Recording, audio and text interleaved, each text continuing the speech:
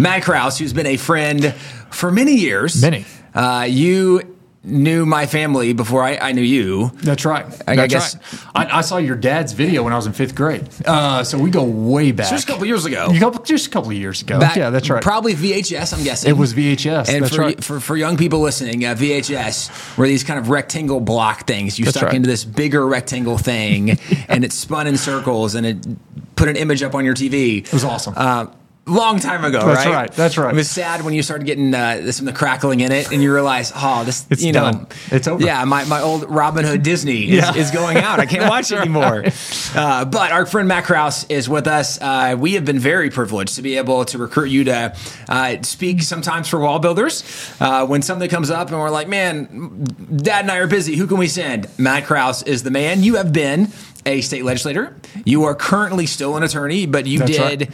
I guess you've worked with a couple of different groups defending religious liberty, defending freedom. Walk us through some of that. Yeah, that's right. So I started out of law school at Liberty University, where your dad came and spoke and kind of opened the Supreme Court room there in 2007, I think it was, which was the year I graduated.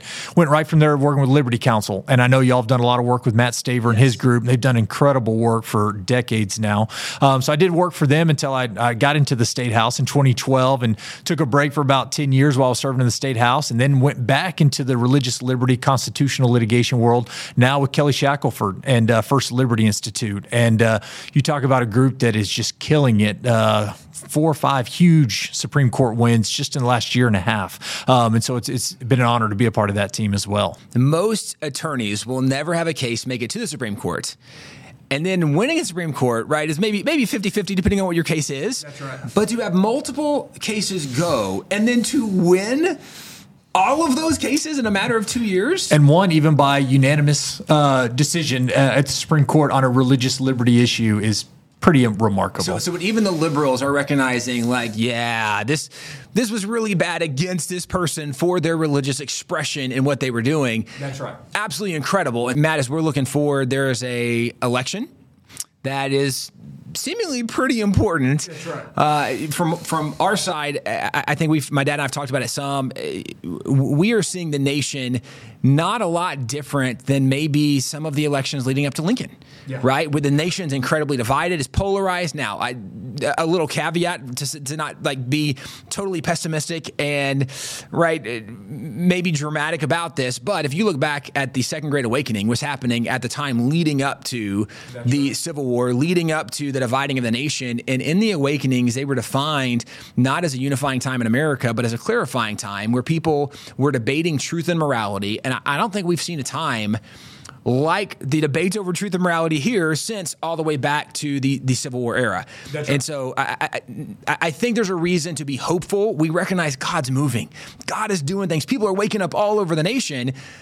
But it doesn't mean there's not some issues coming on. So walk us through a little bit of thoughts with the election, with individuals. What part can we play? Can we actually make a difference? And how do we do that? Because you're someone that has been involved in that process for decades now. So walk us through some of that. Well, and I think we always throw out this is the most important election in our nation's history, right? It seems like we say that every 2 years, every 4 years, but I think there's some legitimacy to what's going on in 2024 because, as you said, the clarifying lines have become so stark. I mean, it's no longer just differences of degree. It's differences in worldview. It's differences in ideology. And who do you want implementing that for the next 4 years? And so, but it's not just at the presidential level. We always think about, we're going to elect a president or U.S. senator.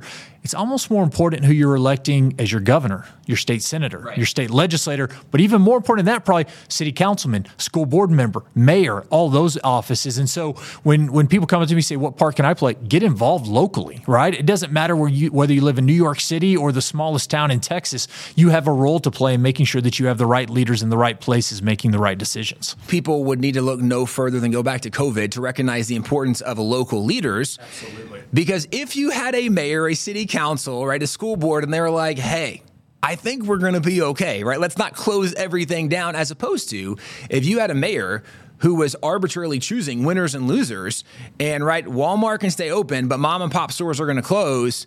There's a reason that local elections matter. And it's a little bit ironic that most people can name a president they might name one of their senators. They generally don't know their congressman. Most people can't name their state rep, their state senator, and most people couldn't tell you their mayor, their city council, their school board. That the closer it gets to the people, the less knowledge we have because the fewer people get involved, and yet there's actually more power and more opportunity for individuals at the local level, because when there's only a couple thousand people voting for the mayor, then you become one of only 1,000, one of only 2,000, as opposed to one of 120 million in a presidential election. Maybe even one of 120 that vote, right, in some of these local city council, school board races. So, yeah, your vote is magnified by exponentially by just getting involved in your local elections.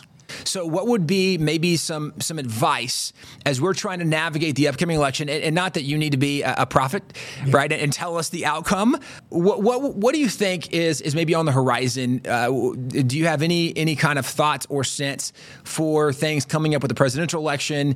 And then what are things practically we should be looking for as we're thinking local involvement? Because maybe somebody's going, okay, I get it. I recognize the school board is a big deal because we're seeing all these stories about schools that are allowing all kinds of evil, right, it's to be taught in classrooms and what kids are being indoctrinated with. I get it, but they don't know who these people are. Like, how do I find out? I want there to be good candidates, and maybe somebody wants to run. Like, what's that process? At this point, it might be a little late for those filing deadlines, right? But what is part of that process of how people can find out, how they can get involved, and then what do you see on the horizon with the upcoming election? Yeah, and first of all, the overarching thing I try to remind people is that God is going to be in control no matter what, right? And so people get so worked up and exercise that their candidate didn't win this race or this, and it's all going to go to pot because of this and that.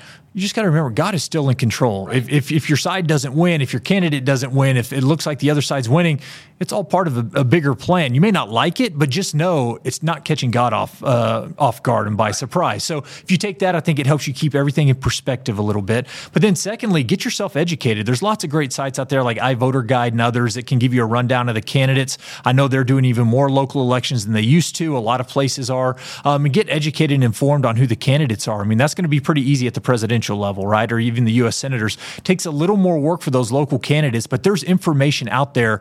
And if it's a local candidate who's been in office before, look at what he or she has done during that time, right? If were they on the city council and they raised taxes, you may not want that. So maybe you want to look for somebody else. If they were on the school board and they allowed pornographic and obscene material or didn't stand up for that, maybe that's going to be a big deal to you. So there's ways, especially if they've already been in office, that you can see what their record is. They may say one thing on the campaign trail, but their record is their record. So what do you then think is on the horizon for America? Did you see more people getting involved? Do you see, right, Trump coming out of the primary? What are your thoughts? Yeah, I'm an eternal optimist. So I always think, man, our best days are ahead of us. And I think there's some validity to that. We're starting to see people wake up against some of the more extreme ideologies that men can become women, women can become men, that men should be able to participate against women in their sports. We're starting to see the pushback. Even in Pennsylvania, where they were starting to take down a statue of William Penn, who Pennsylvania is named after, the Democratic governor stepped in and said, whoa, that's gone too far. We shouldn't do this. So we're winning some of those cultural battles. So I think we're actually having maybe a return to the mean in a lot of ways. I do think on the Republican side, Donald Trump looks pretty unstoppable right now. Now, Iowa caucuses are coming up, so that could shift things. You know, they're dynamic situations. And as long as President Biden wants to run, he's going to continue to run. So it'll be interesting to see if his poll numbers continue to slip and his approval ratings continue to dive. Do they start looking for a way to maneuver him out?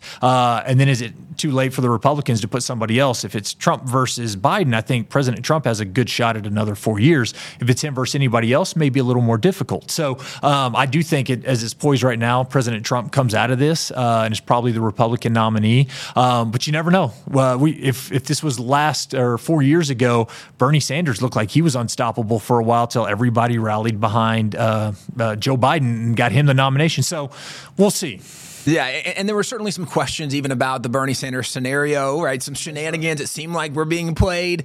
But to your point, in politics, that there's so much uncertainty in many situations. All that to say is that we, Matt, as you point out, being the eternal optimist, we can't walk and live in fear. God has called us to do the right thing, whether we think the system's rigged or not, right? We are stewards. We are accountable to God for what he's called us to do. But if we get involved locally, we have confidence that even though it might seem impossible for man, what's impossible for man is possible with God. We can complain. We can write it off as fraud. We can write it off as cheating.